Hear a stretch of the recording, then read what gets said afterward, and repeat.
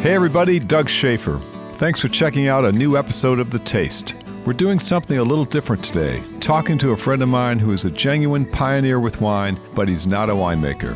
He's a weatherman, and he's got a story that is full of ups and downs and twists and turns. There's a lot to get into, so let's get started.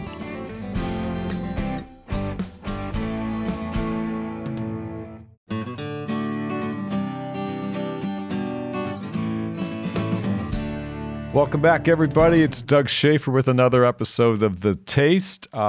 Today we have a longtime friend, Spencer Christian, who I must say, I knew him before I met him because I'd see him every night doing the weather on ABC TV here in the San Francisco Bay Area. He's a familiar face, a familiar voice. Then we finally met back in... I think I was thinking about this, Spencer. 2003, the early 2000s. Yeah, my nephew. 04. Exactly right. Right around 03. And we were up here with Leslie Spracco, yeah, who's been on The Taste early on, about a year ago. And you guys were filming a pilot for a food wine show here at Schaefer. We did it in the late afternoon, early evening. Yeah. It was a fun time. It was a lot of fun, great experience, and what a venue! Oh my gosh, it's just beautiful. I'm surprised the show never got on the air, but we had fun shooting the pilot. I had a good time. Yeah. Anyway, listen, Spencer. There's so much. You're a wine collector. Everything you've done to educate and get people excited about wine. Yeah. You've got all your years on television. 13 years on Good Morning America. Mm-hmm.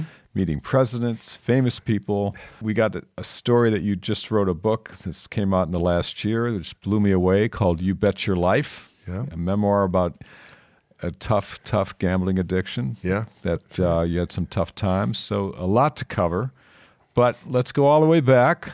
Where were you born and raised? Talk to me. I was born and raised in Virginia. Okay. And it's a beautiful state, by the way. Virginia's, it has... a lot of the features that California has. It has beautiful coastline, right, and warm beaches, like Southern California. That's right. It has the central part of the state, which is just all kinds of history, colonial history, right, and Civil War history, and beautiful farmland. Then the western part of the state has mountains and actually has skiing. So it's a beautiful state. But I was born in Virginia. And now they're making some really good wines too. Oh yes, that's right. Okay. Yeah, quite a few good wines there. I was born in 1947. Okay. So the first 20 years of my life were spent growing up under the old system of racial segregation in the South, because Virginia was and is a southern state. Richmond was the capital of the Confederacy.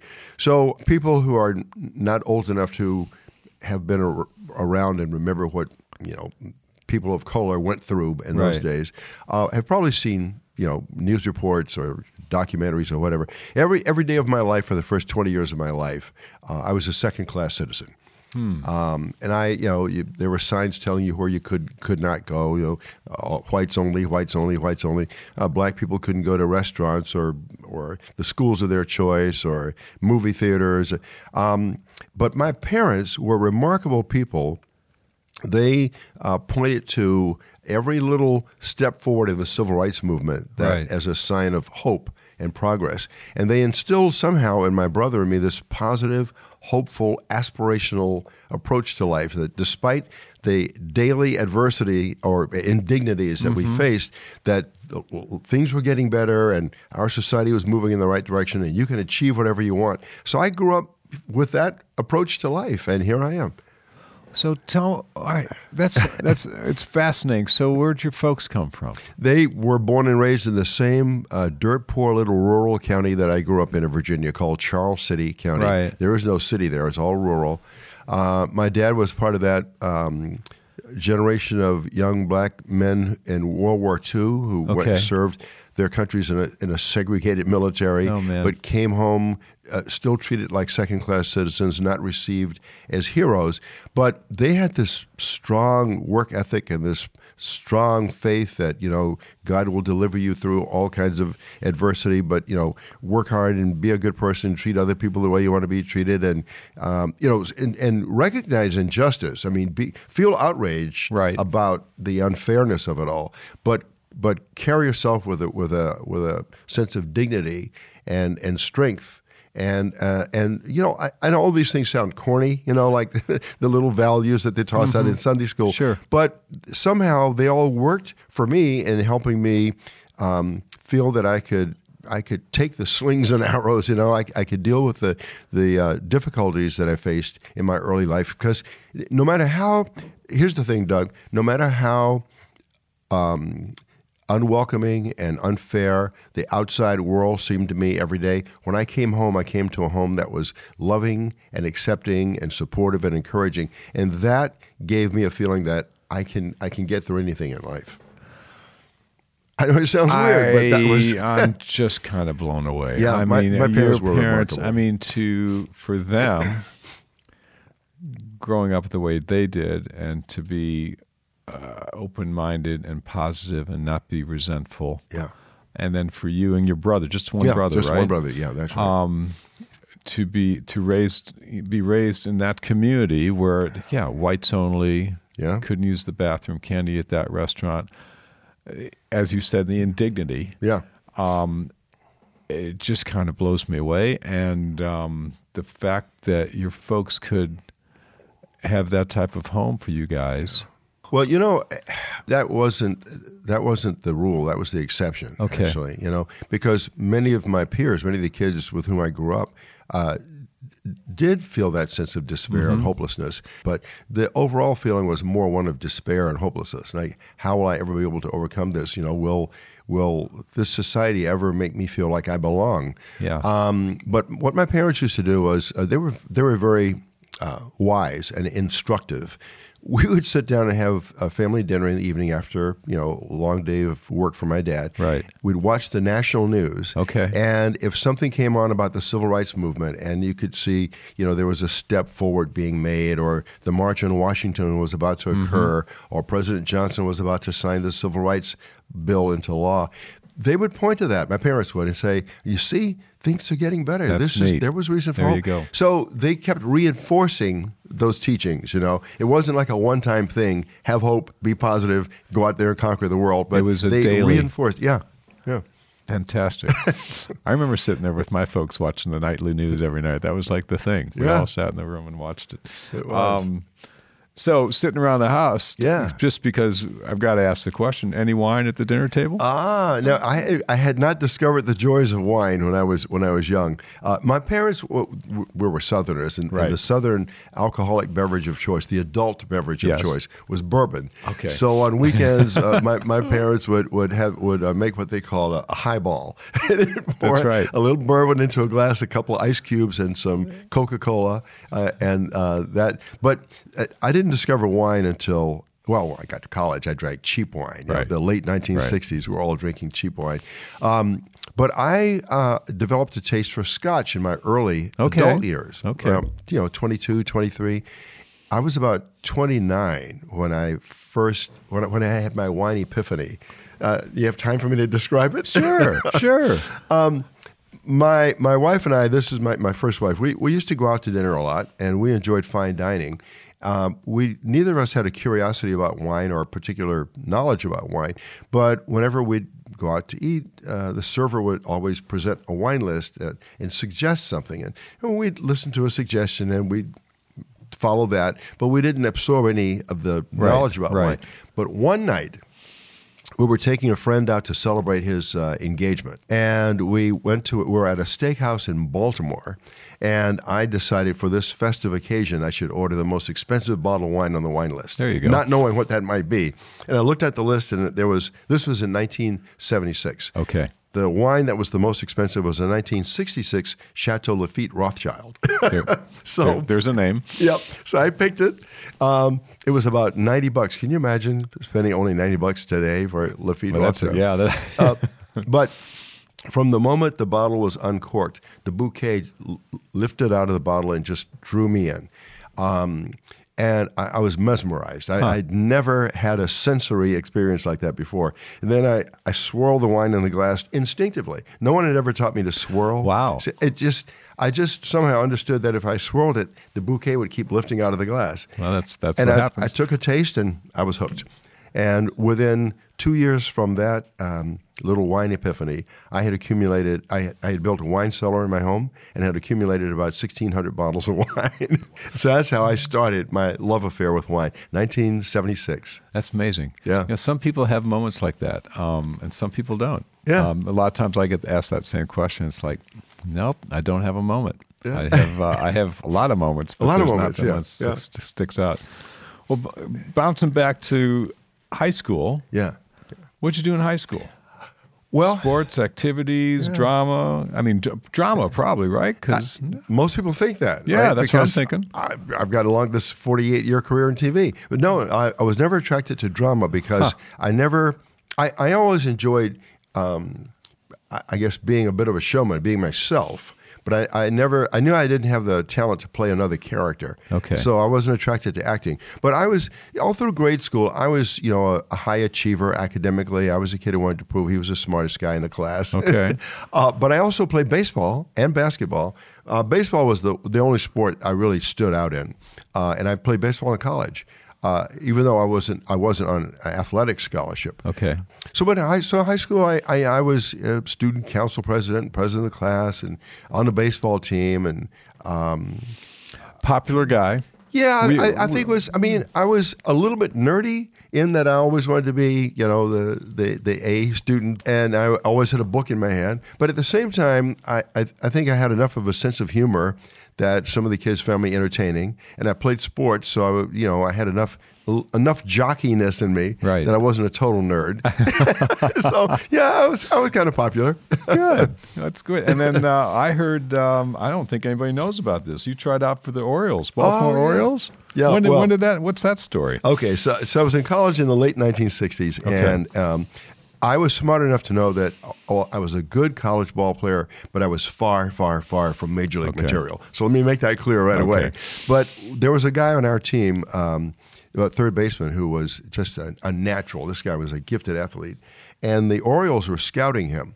So one day there was a scout there to watch this guy, Devereaux, and on that particular day, I went 3 for 5 with 2 doubles and a home run. Nice. So the scout simply told me, "Hey, son, we're having an open tryout, in this town called Petersburg, Virginia." He said, "If you want to come, we'll be there. We'll watch you." But it wasn't like they really recognized major league talent in me. He just told me, "If you want to come over." So I went to this open tryout, went through all the drills and everything. Of course, I didn't make it. Okay. But I did hit one or two balls to the warning track. So I showed that I had some power. Had some game. Yeah. And this experience, I knew I would be talking about 50 years later, and here I am. Yeah, no, I think it's great. I mean, that's pretty cool.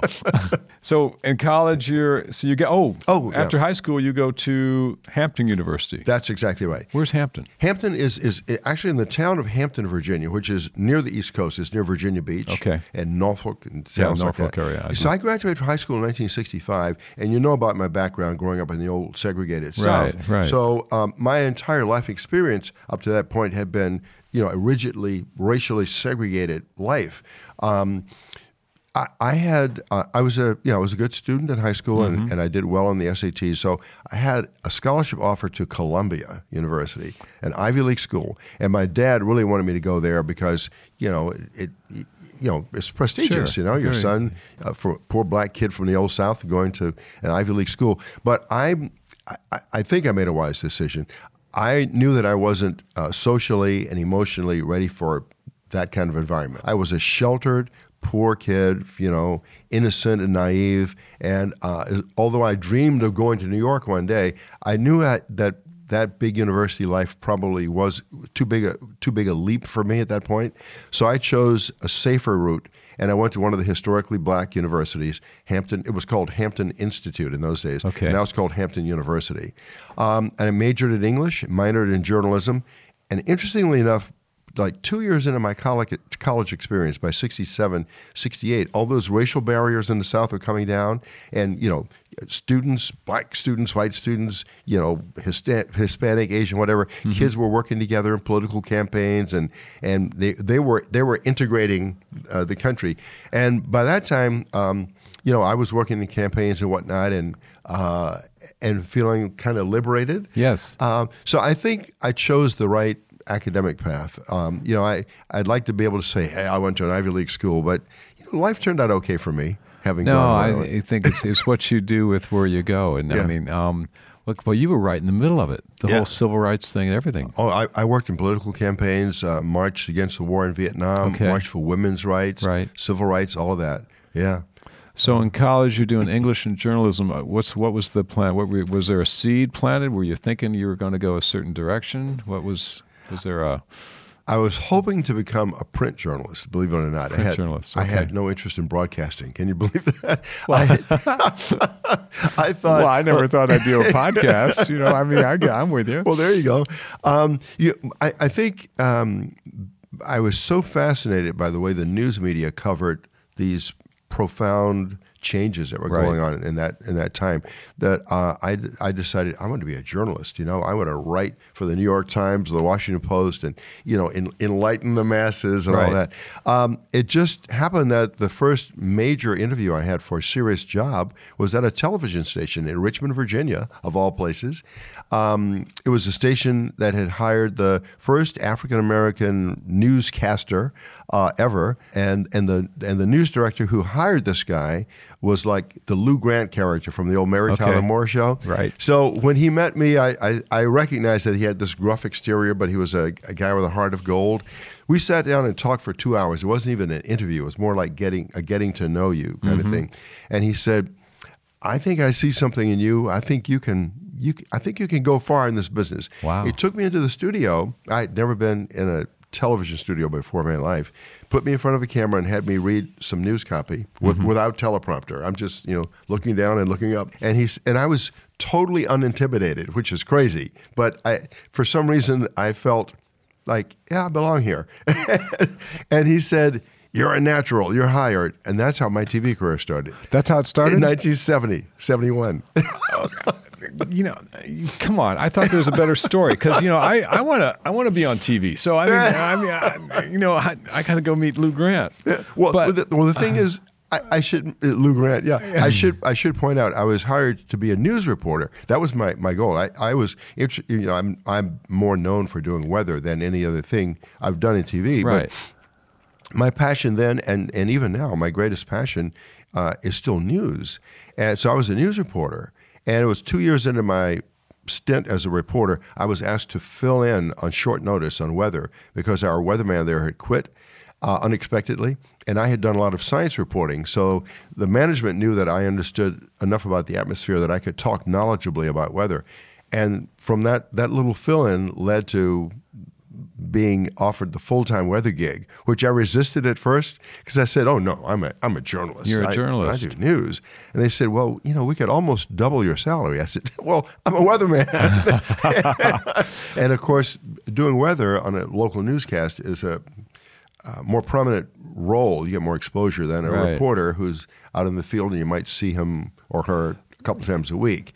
And so I'm sitting. Yeah, you're every broadcast. Yeah, every broadcast. You're that familiar face. Yeah. Okay. So I became well known very quickly, and then stations in bigger markets started offering me jobs. And within a very short time, like just a few years, I went from Richmond to New York. Boom, just like that. Well, right. Richmond, I was reading your bio. You went to Baltimore for 4 or 5 years. Yeah, actually, it was under 2 years in Baltimore. It was a quick. Okay, pardon me. It was 2 years, 75 to 77.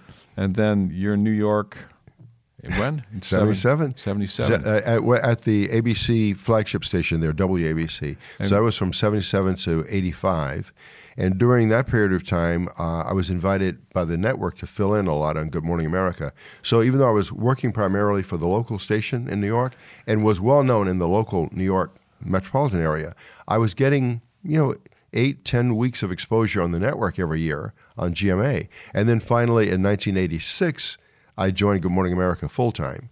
And that was amazing, not only because it was a network show, but the management, the executives there at ABC News told me when I was hired on GMA, look, we want you to do the weather every day because that's an important role for us, and we're going to send you out in hurricanes and floods and blizzards and all that. But we know you have other passions and other interests, and you can pursue all those interests and do any kinds of reports or stories or interviews you choose to do in addition to doing weather. They gave you carte blanche. Yeah, it was a rich experience. It was unbelievable. That's how I got to meet all these, fascinating people, from presidents to kings and queens and Academy Award winners and Super Bowl winners. I'm with you. Okay, so pause for a second. A quick step back. So you married Diane, first wife, right after college. That's right. And That's then had exactly a couple kids? Yes, we have 2 kids, Jason and Jessica. Okay, Yeah. super. And so then now you're jumping in. I mean, was the goal to get on national TV, or was it to get a really good local gig? Probably the goal is national, right? Well, yeah, and the goal generally is national. When I first broke into the business, even though I said earlier journalism is my passion, and it really is, I became recognized very quickly, and I started connecting that recognition with my involvement in political causes and social causes when I was in college. And I thought, well, maybe I can just stay here in the local news, make a big name for myself in Richmond, and run for Congress one day. I really seriously thought about that. But things started happening, opportunities started coming my way in TV so quickly, for the offers from the bigger markets. I began to realize, I probably should stay with this and see where it takes me. Not necessarily thinking I'd end up at the network, but I knew I'd go somewhere bigger than Richmond and bigger than Baltimore. Right. And then when the New York offer came, I thought, hey, this is it. And I want it to be clear that when I talk about how quickly these opportunities came, I'm not being boastful. I'm still kind of in awe about how quickly these opportunities came my way. So I'm trying to make the point that I'm a fortunate guy. I believe that I deserve those opportunities, but there are many other deserving people who never get them. But anyhow. You listen. You're a talented guy, right place at the right time. That's it. And you work hard, But if getting back to your wine epiphany, that was right about when you were in New York? That's right, just before we moved from Baltimore to New York. All right, yeah. so meanwhile, now you're in New York, you got the wine bug. Yep. And when you get into things, you get into them big. Oh, I do. But so this is what, the mid 70s? Yeah, now late 70s. Late 70s. Yeah, all 77. Right. Mm-hmm. All right. So we got into business. We started making wine in the late 70s, but I remember it was really tough to sell California wine in New York. It was. New York merchants were only buying imports. So talk to me. What were you drinking? What were you collecting? Yeah. Was there something like the Wine Spectator? Were there wine clubs? How did you learn about it? How did you get into it? That is such a great question. Yeah. Well, after that weekend experience, my wine epiphany with the 66 Lafite, as you pointed out, when I get into something, I really get into it. So I went out and bought every book I could find on wine that weekend. I went to bookstores and I bought, Alexis Lachine and Hugh Johnson and Michael Broadbent and all those, all the big guys. Yeah, and started reading and then as I would read more about the great wine regions of the world, my curiosity was piqued. So then I would go out and buy different varietals. But I was buying mainly old world wines. I mean, because I'd been introduced to Bordeaux and I loved it. And I tried Burgundy and I thought, red Burgundy. And I thought, I guess I don't like the Pinot Noir grape as much as I like the Bordeaux grapes. Okay. Then I tried some white wines and I tried some Italian wines. But I was buying mainly Bordeaux. Okay. And apart from reading all these books, I found a wine mentor. Okay. I was buying a lot of my wine from a wine store in Manhattan that was a block from the ABC studios called 67 Wines and Spirits. I know that place. You know that place? I walked in there Bernie Weiser, the owner. They're selling wine to him. And years ago, Jack Lang was the wine guy, the late Jack Lang. He was my wine mentor. And I'd stop in there 3 days a week, and we would just talk about wine. Sure. Yeah. How fun. Yeah, it was great. So you're getting in the wine. You're in New York. You're in the big time. Yeah. We mentioned it before. This is when the gambling thing kicked in. That's exactly right. Okay, it's like in 1977, when I started working at WABC, there were a bunch of guys in the newsroom who had a Friday night poker game. Okay. That went on in the basement of the building after the 11 o'clock news. So I had played poker once or twice. I thought, well, let me play poker with the guys. Yeah.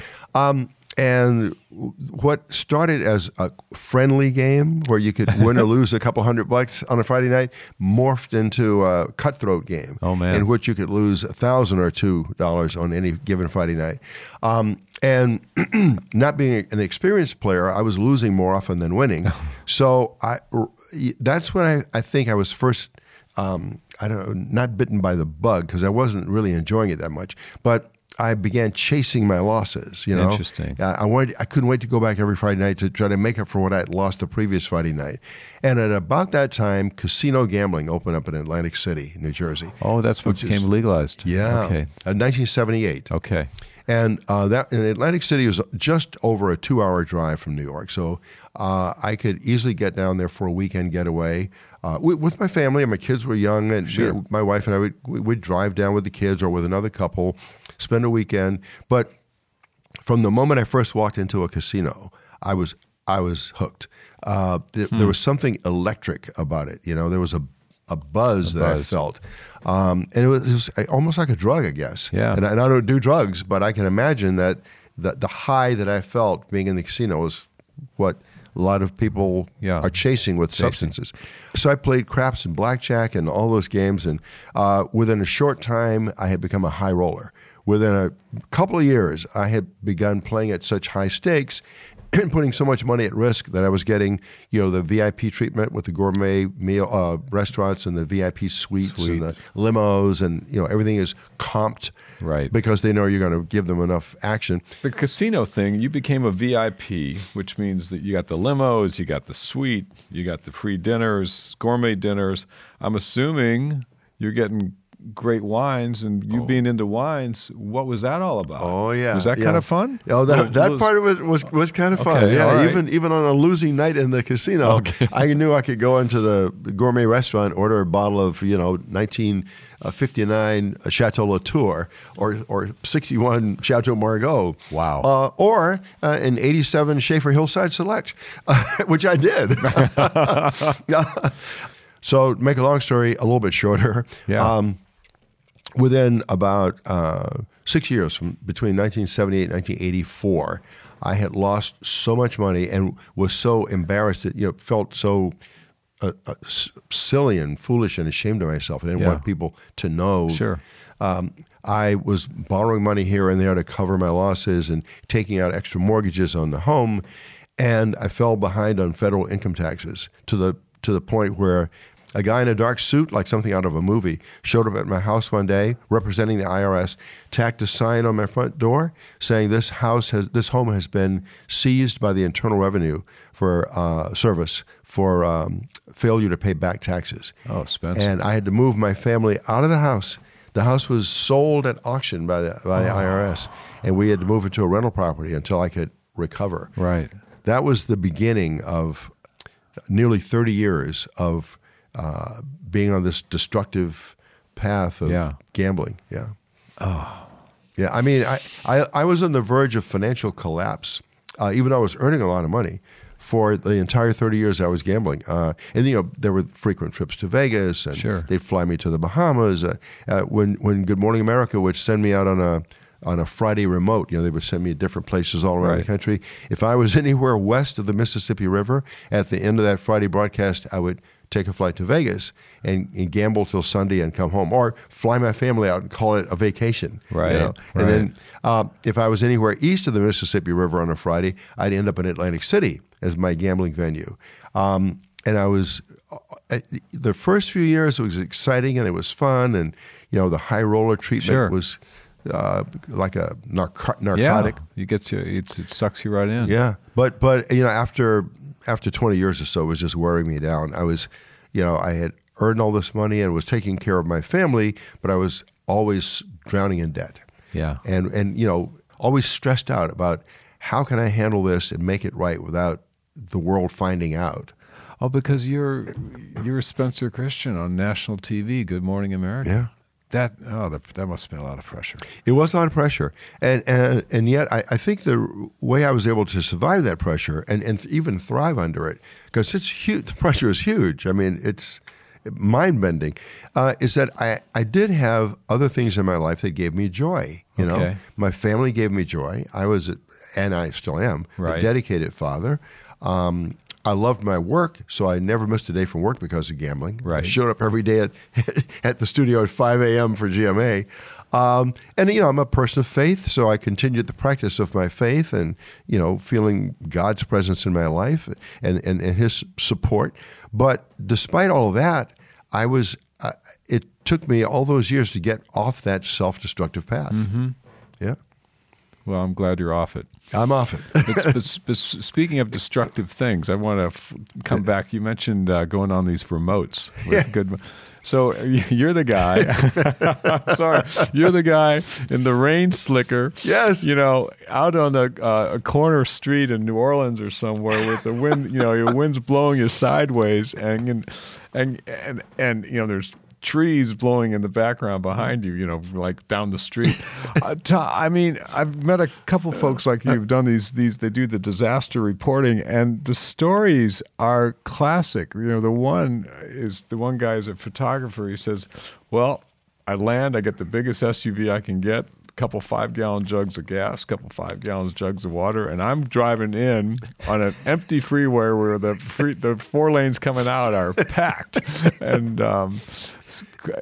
tell me any crazy, wild, dangerous? I'm sure there's many, but you described it perfectly. That's exactly what it's like. So, let's say a hurricane was expected to make landfall in Charleston, South Carolina. Right. So, the airports start to shut down within 100 miles of wherever the storm is expected to hit. So GMA would fly me into some place, maybe in Tennessee, and I'd get into a rental car and drive myself all night to that point on the South Carolina coast. Wow. And as you said, as I'm driving in, everybody else is driving out because they're being evacuated. So, and I'm in the big SUV with the camera crew, and we'd stop along the way and buy non-perishable food items that could last us 2 or 3 days. Because we know electric power is going to be out.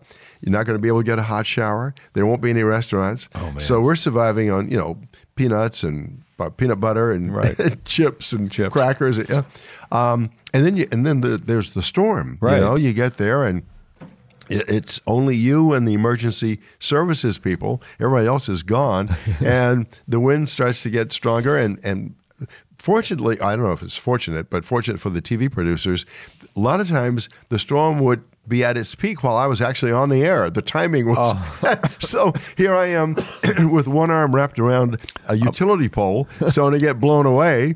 And struggling, against the wind and the elements to describe what's going on.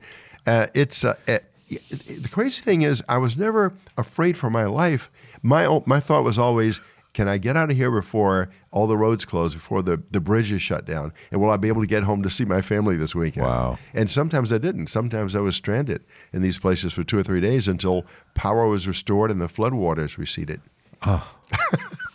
And I was in 14 hurricanes. 14. And then there were floods and blizzards and all kinds of natural calamities.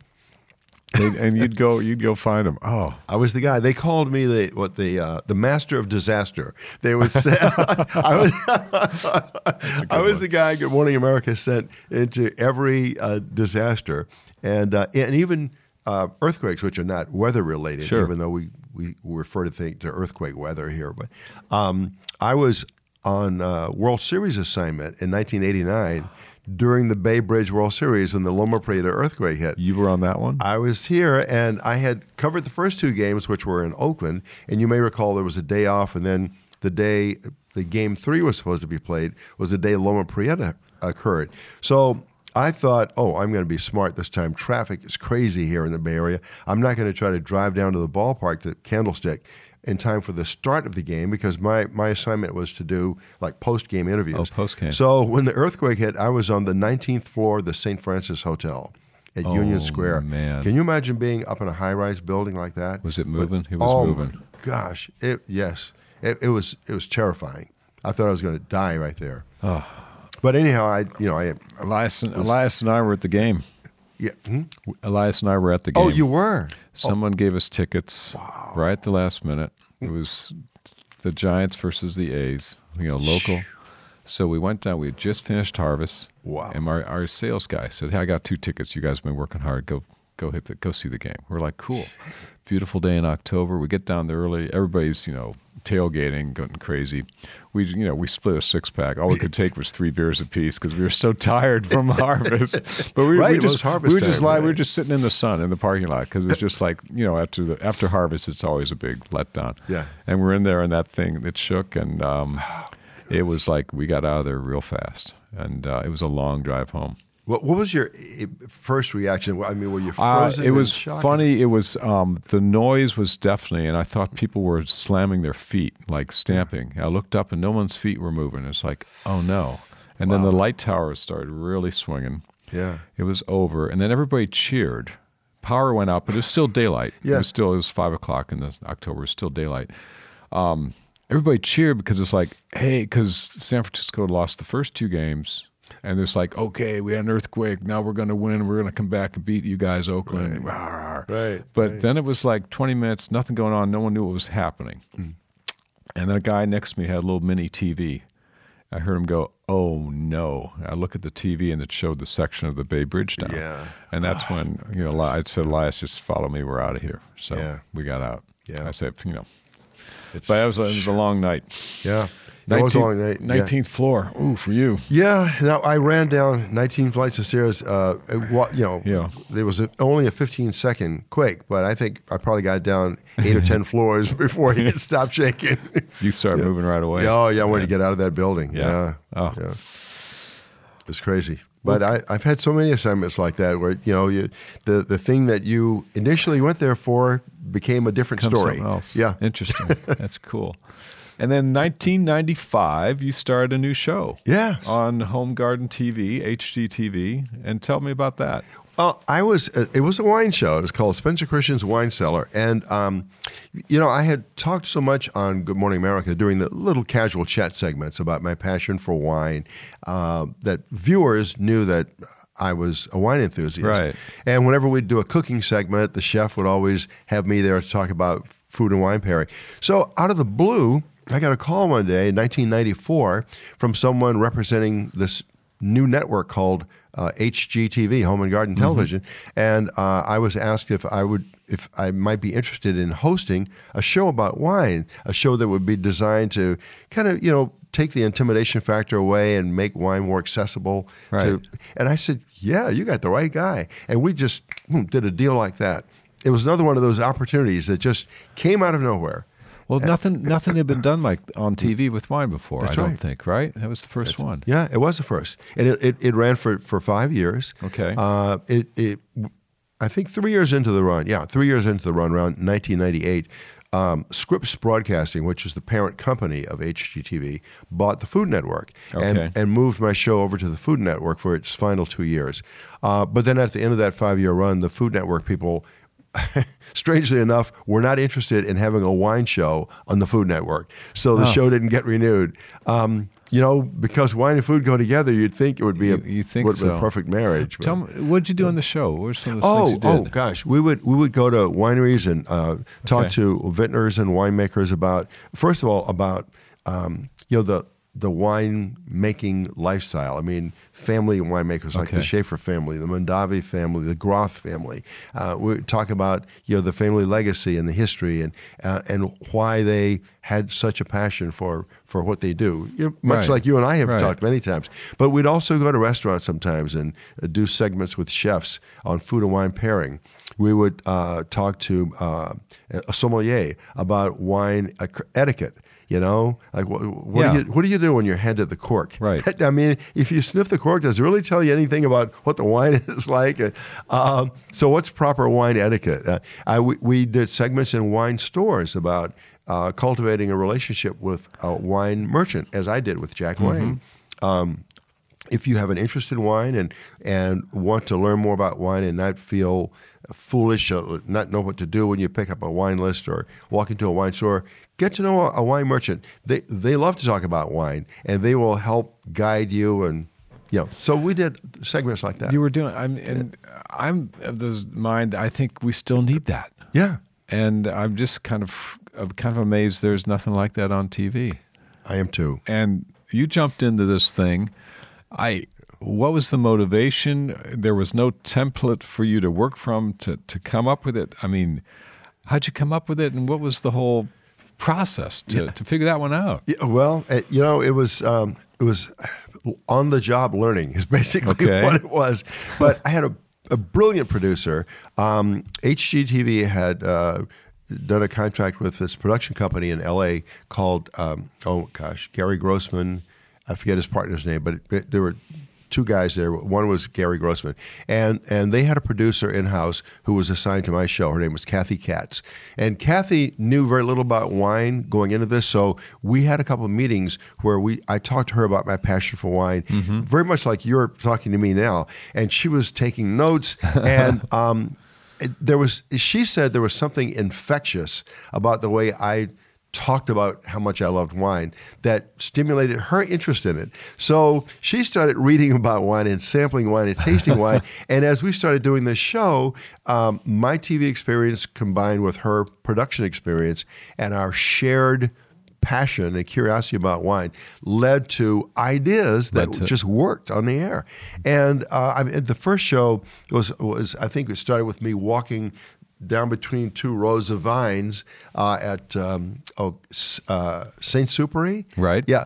And we filmed this in 1994. The show hadn't even gone on the air yet. And I said, people often ask me, what is it about wine I love? And I just started, talking spontaneously about my passion for wine. I talked about that wine epiphany I described to you with the Lafite.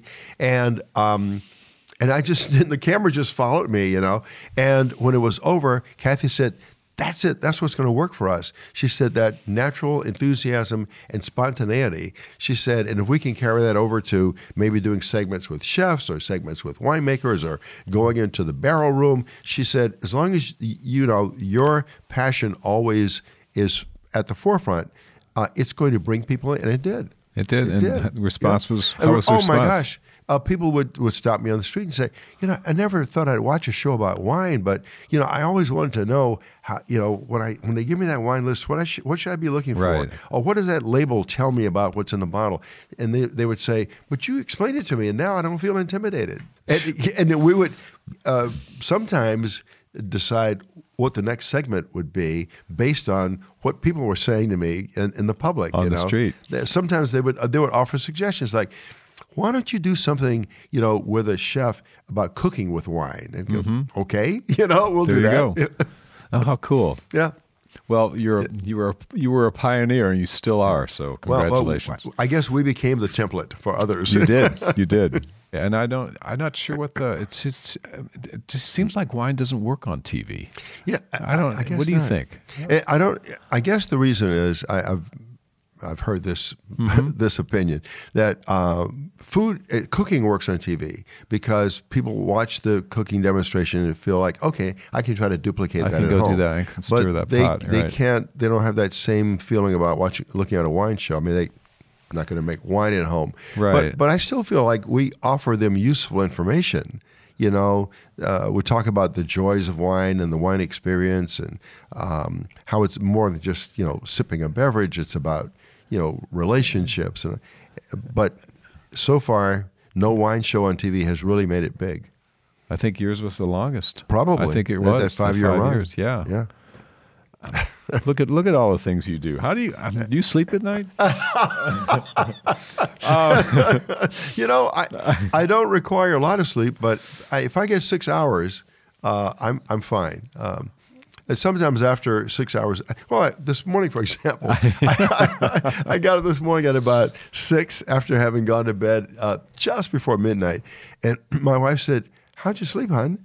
And I said, "I slept really well." She said, "You didn't wake up at all during the night. I don't normally snore." She said, "You even snored last night." So I guess I sleep pretty well. So 1999. Yes. Big year for you. Yes. You moved from Good Morning America out to the San Francisco Bay Area, local show here.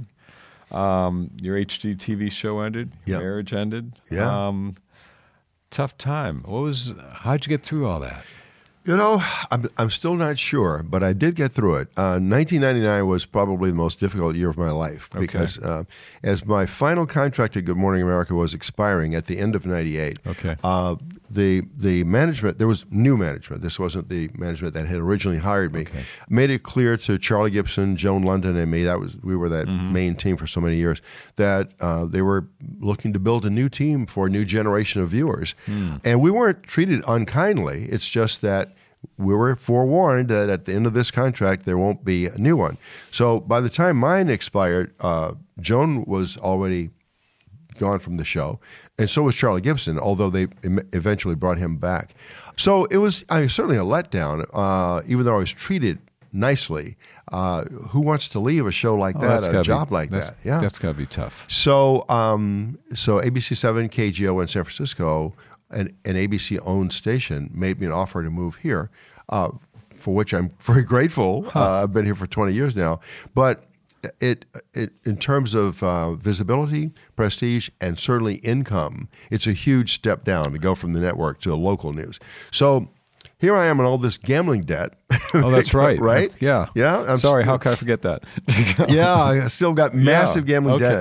1999, as I was moving here, I had credit lines at 14 casinos in Las Vegas and Atlantic City, and they were all tapped out. And so I'm moving here with all this debt and trying to juggle it, behind on federal income taxes again. Okay. Losing this wonderful job that I love so much and moving to a place I loved, but with severely reduced income. Okay. And also, at that time, going through a divorce from my first wife. People always ask, well, was gambling the reason?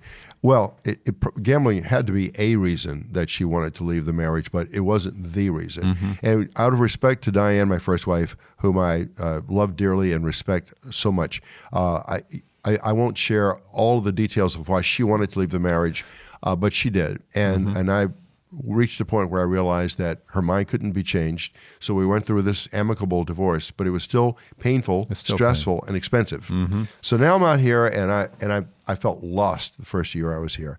I was 3,000 miles away from everything and everyone that had been dear to me for so long. Right. And even though I'm in this beautiful place and I'm close to the wine country, which I dearly love, and I'm cultivating new friends, I've got all this stress, and I'm dealing with the money I owe to these casinos, and they're going to deposit these markers I've signed in my checking account because I don't have the money to pay them off.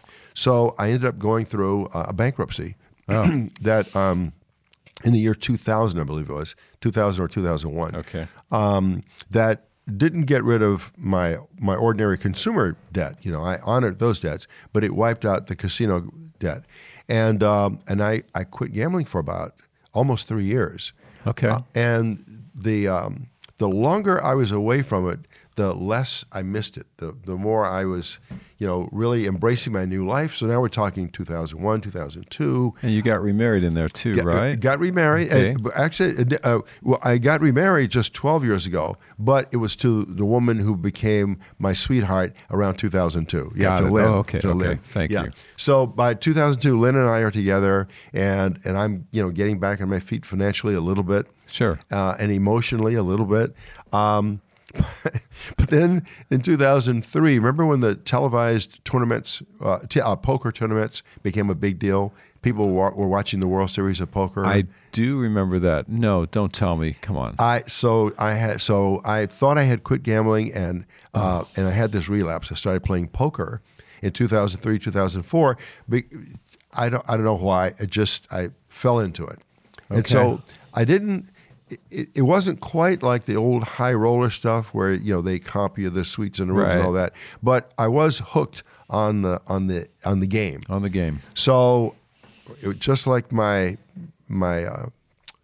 stage one of my gambling, now I'm in stage two, and I've got to play at higher stakes. It wasn't enough for me to go to a low stakes game, just enjoy the challenge. I had to play for higher stakes and higher stakes, looking for that bigger thrill, that bigger win.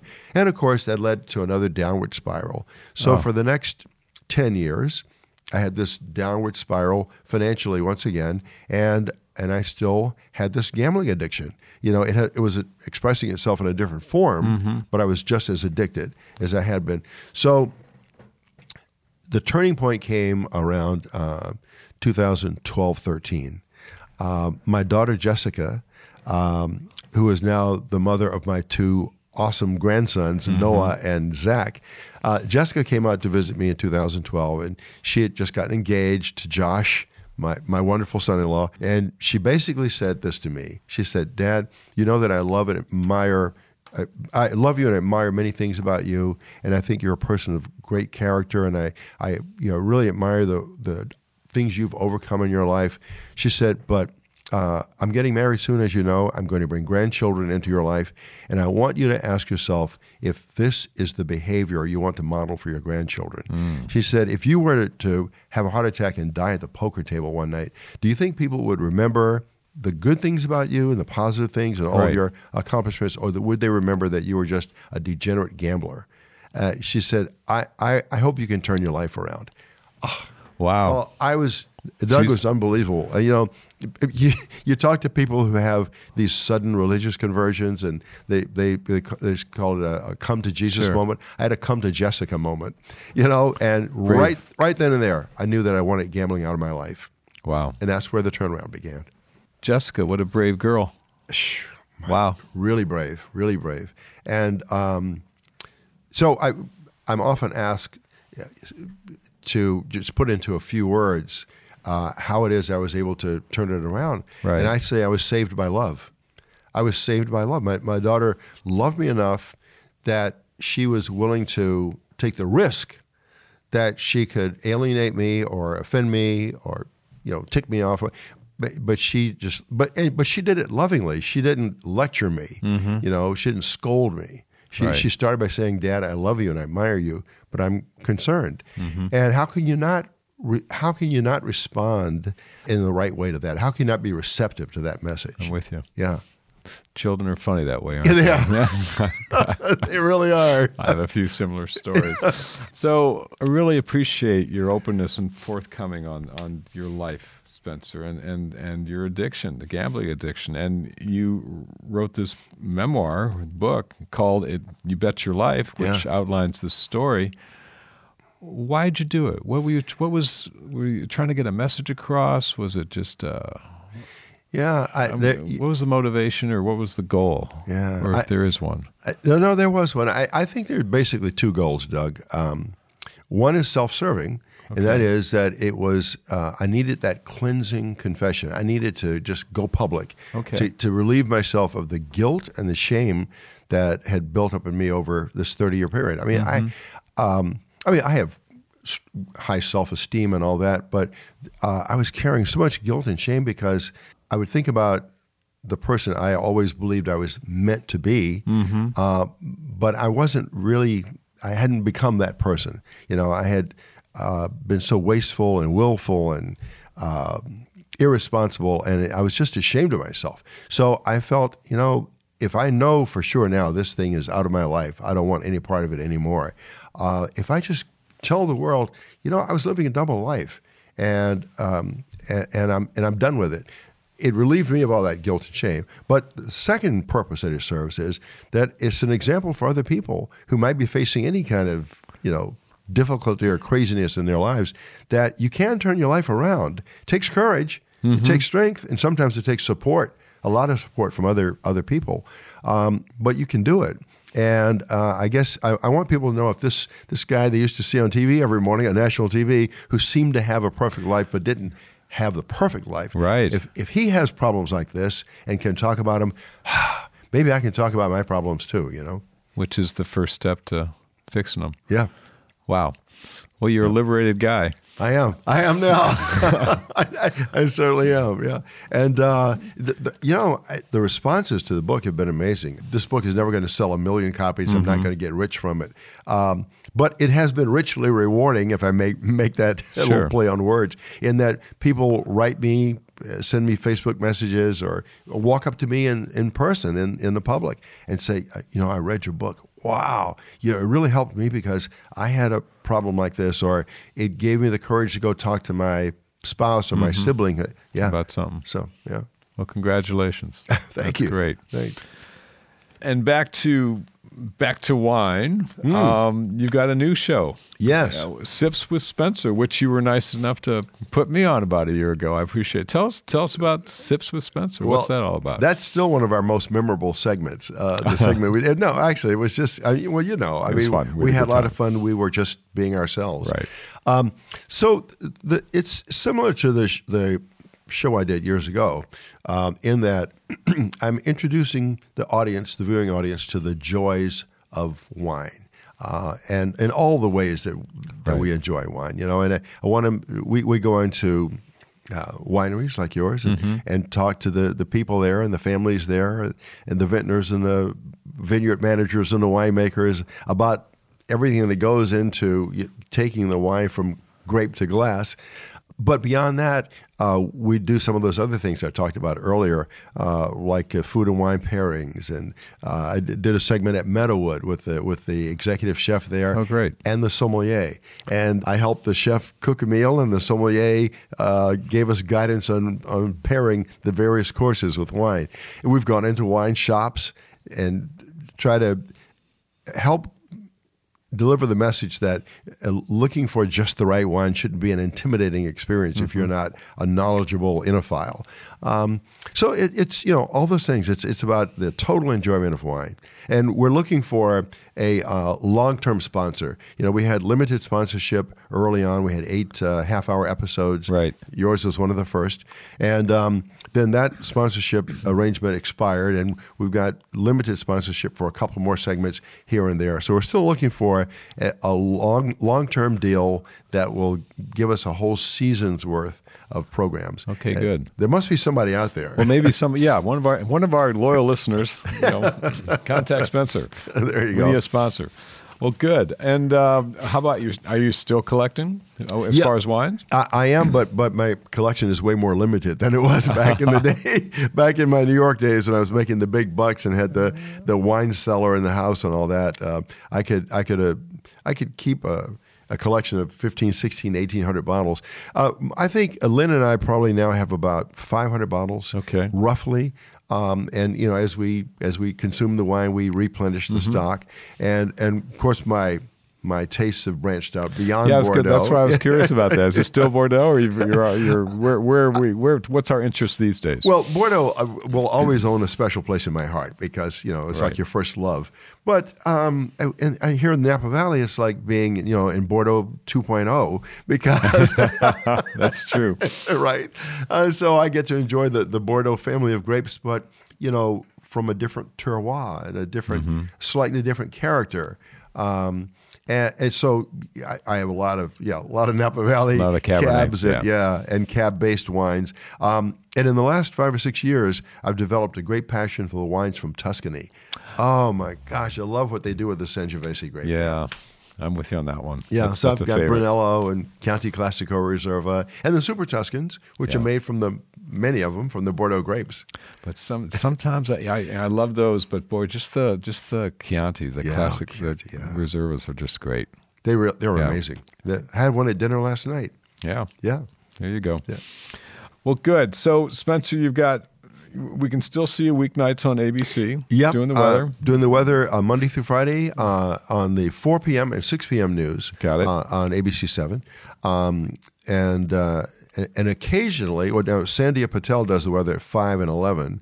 Those are the 2 half-hour newscasts, and I do the weather 4 and 6 at 2 1-hour newscasts. So if one of us is off, then the other one does all the shows. All 4 of So them. once in a while, you'll see me on the 11 o'clock news. And then we have Drew Tuma, who is our weekend weather anchor, meteorologist. When Drew is off, sometimes I'm the only person available to do a weekend fill-in. That happens maybe 4 or 5 times a year. But my regular schedule, Monday through Friday, 4 and 6 p.m. And I'm loving it. I mean, I'm 72 and a half. Man, you don't look 72, buddy. You look good. Oh, thank you, sir. Well, red wine is a preservative. You know that. But no, I still really enjoy what I do. I love my job, and I love the experiences that it affords me. And as long as I'm energetic and youthful enough that they want to keep putting me on the air, I'll keep going in there to work. That's great. I've always been curious about your guys' work schedule. So, I mean, do you get in if you're on at 4 and 6, I'm assuming you get into work late morning, noon, something like that? Or That's about right. About noon. Right? And then you're out of there? I get in there generally between 12 and 12:30. Okay. And it takes about 3 hours to, review all the weather charts and maps and computer models and read through the weather discussions that are provided by the National Weather Service and other forecasting services to get a good mental picture of what's going how on, the weather's moving. Yeah. And then after you do that, that doesn't take 3 hours. That takes about an hour. Then after we do that, we have to build a sequence of graphic images on our computer graphics system that will illustrate how the weather is moving. And although we have all this high-tech, state-of-the-art equipment, it's time-consuming. It's a time-consuming process because much of the information that you see on these graphics has to be manually input. So you're doing that work? Yeah. Okay. Oh, yeah. Each right. person who's on the air is responsible for his or her own show. Okay. So, yeah, I'm doing that work. And we used to have weather producers, but that position has been largely eliminated, I think, as stations are cutting costs. So the person who's on the air is the weather producer. Doing the producing. Wow. That's good to know. Yep. And I always love the ones where guys or gals doing the late night shows. And they're all dressed up. It's like, okay, they went out to dinner. They had to go to some fundraiser. And it's like, I'm kind of watching them going, have they been drinking or not? I can't really tell. A little bit. They might have been. Yeah, but no, they're professionals. They're professionals. That's true. But so many people are fascinated by weather because it affects so many things in our lives. During my years at Good Morning America, I did a number of things we called weather duets. There would be, famous people who would come into the studio to be interviewed for their latest book or a movie or whatever, and they would see me at this green screen, and they would want to do the weather with me. So I did weather duets with, Bill Murray, who did the movie Oh my gosh. Groundhog Day, Yeah. Chevy Chase, Billy Crystal, Tom Hanks, even Henry Kissinger did the weather with me. That's really funny. I gotta look those We've up. got a cold front over here. Oh, anything new coming up? Anything in the works? Nothing new other than trying to get this wine show off the ground, but I do plan to write another book. Oh, good. And I'm not quite sure. I haven't really narrowed down precisely what the theme is going to be, other than I know I have to write about my own life experience because that's the thing I know best. Right. And the thing I have the most expertise in is, reflecting on my own life experience. I'm trying to figure that out and carve out a schedule for writing. My wife and I travel to Italy every September. We're so in love with Italy now. Oh. So we're already planning next September's trip to Italy. Great. And you probably know from reading the book that I developed a friendship with Jimmy Carter over the years and had the great honor in 1999 when I first moved here of being invited to Georgia to MC his 75th birthday celebration. Well, this year, 2019, I was invited back to MC his 95th birthday celebration. So I'm in fairly regular contact with the close associates of the Carter family, checking on his health now because he has had a couple of falls and spills lately. But I'm telling you, he's a tough dude. 95, he's still out there building houses for the poor. For the Habitat for Humanity. Habitat for Humanity, right. Yeah. Wow. Great admiration for him. Good for you. And of course, I invest a lot of my time in being a grandpa now. That's right. Well, that's big. That's a priority. Yeah. And if people want to find your book, You Bet Your Life, where do they look? It's available at fine bookstores everywhere. You can order it on Amazon.com, Barnes & Noble. No knock against Barnes & Noble, but I think the price is better at Amazon. Okay. And there are still some bookstores that have it available, but the first release was the time when it was widely, displayed. Right. Yeah. So now you're more likely to find it on Amazon.com or any book retailer's website. Great. Yeah. Spencer Christian, thanks for coming in. Doug Schaefer, thanks for having me, my friend. Always a pleasure. Great seeing you. Thanks. It was great talking with Spencer again. You can check out his current wine show, Sips with Spencer, online, and you can get his book, You Bet Your Life, which is honest and tough and ultimately a real joy to read. I hope you enjoyed this episode as much as I did. As I said earlier, he's a pioneer in wine who used his platform on television and his natural enthusiasm to help millions of people learn to love wine as much as he did. If you enjoy The Taste, please take a moment to rate and review it on iTunes, as that helps other people find the podcast. Anytime you want to reach us, just send an email to podcast@schaefervineyards.com. I'd love to hear your feedback and ideas about the show. We'll see you next time.